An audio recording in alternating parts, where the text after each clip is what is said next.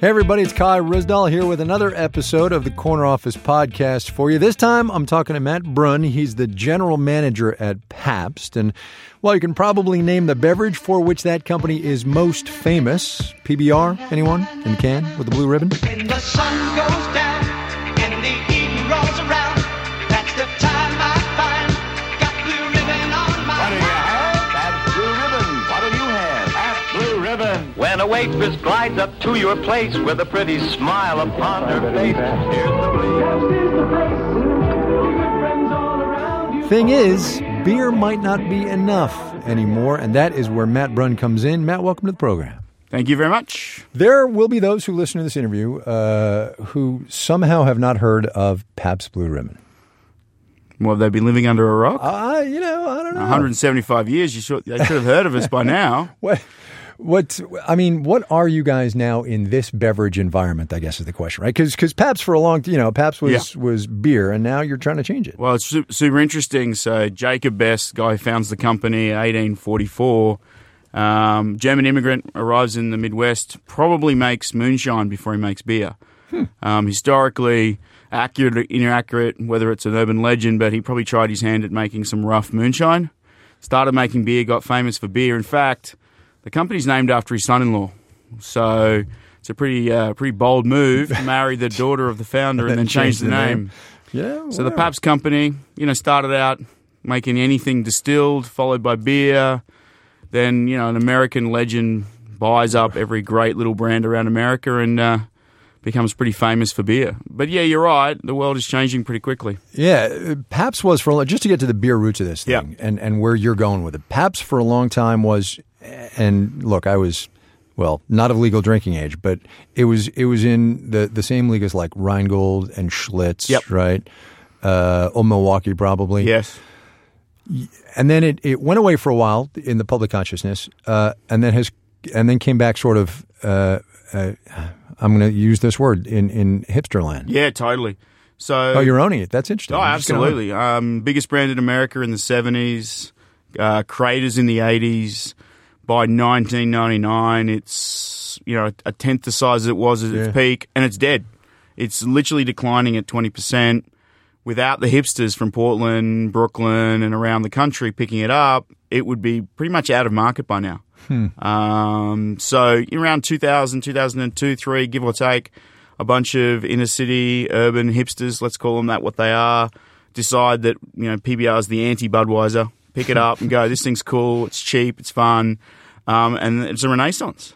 2003 to 2010, give or take, crazy. The brand was just on fire. Sadly for us as a company, those hipsters that were mid-20s in 2003 got married, had kids, and no longer drove culture in America. So our challenge now is to go beyond the hipster movement and make it the real choice of who's coming through now and driving culture, and they don't look like, the people that drove culture in 2003 don't look like the people driving culture now, right? And you're doing it not with beer.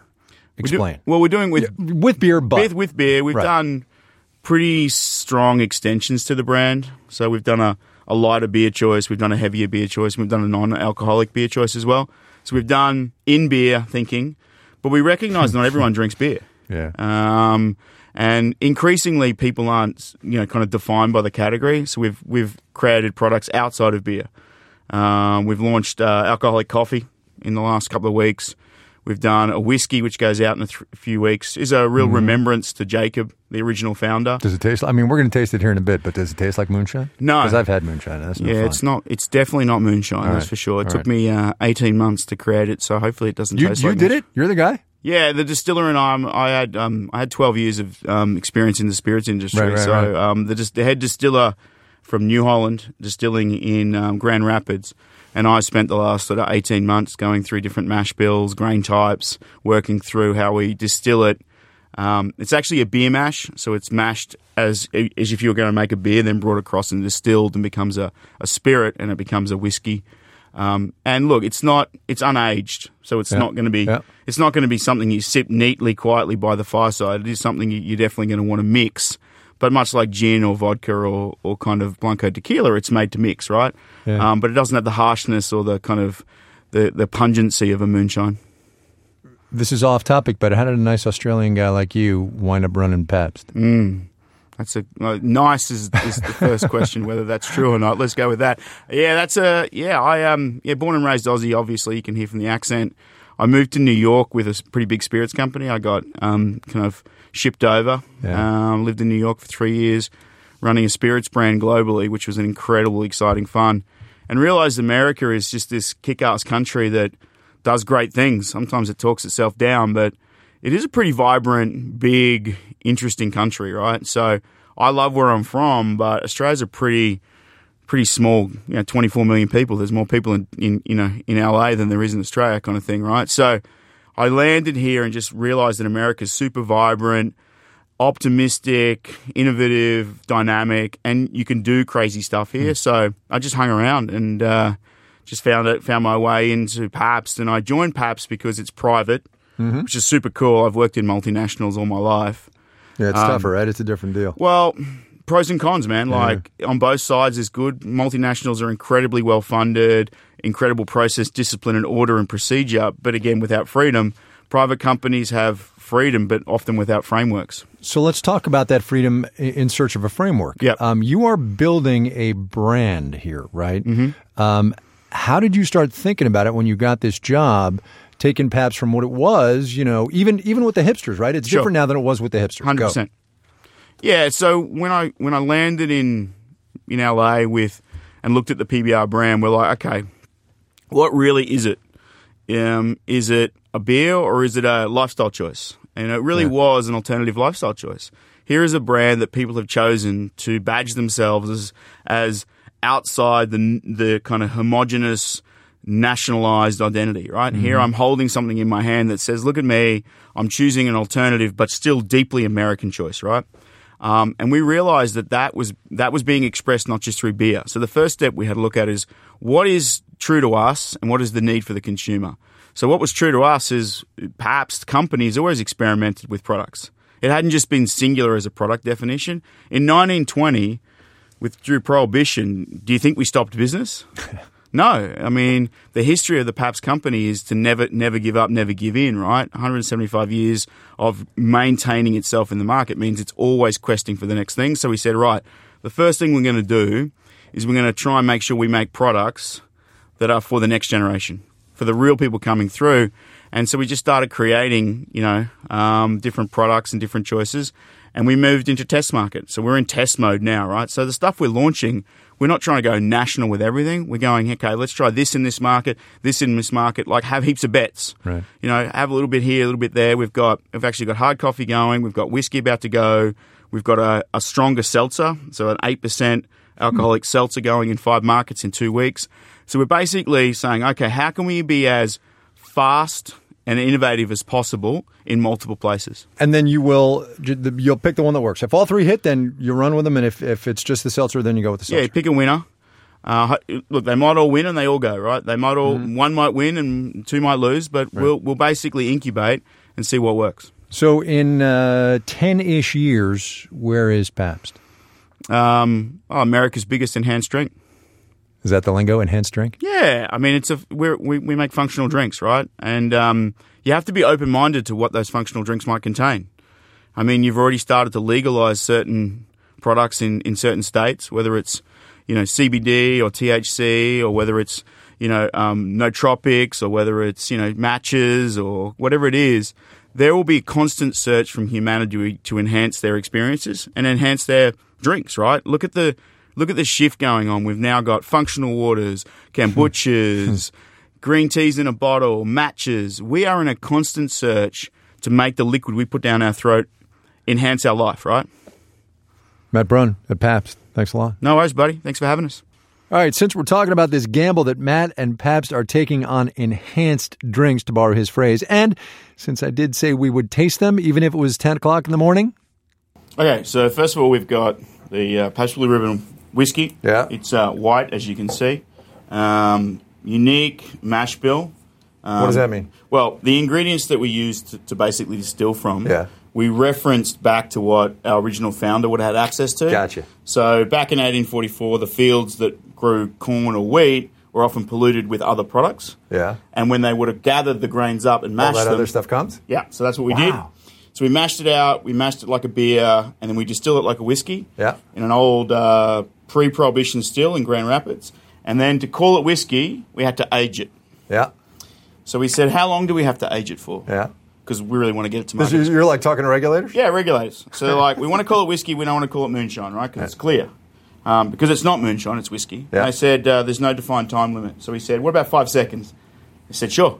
So it literally comes off the still through a barrel into a bottle. 5 seconds. All right.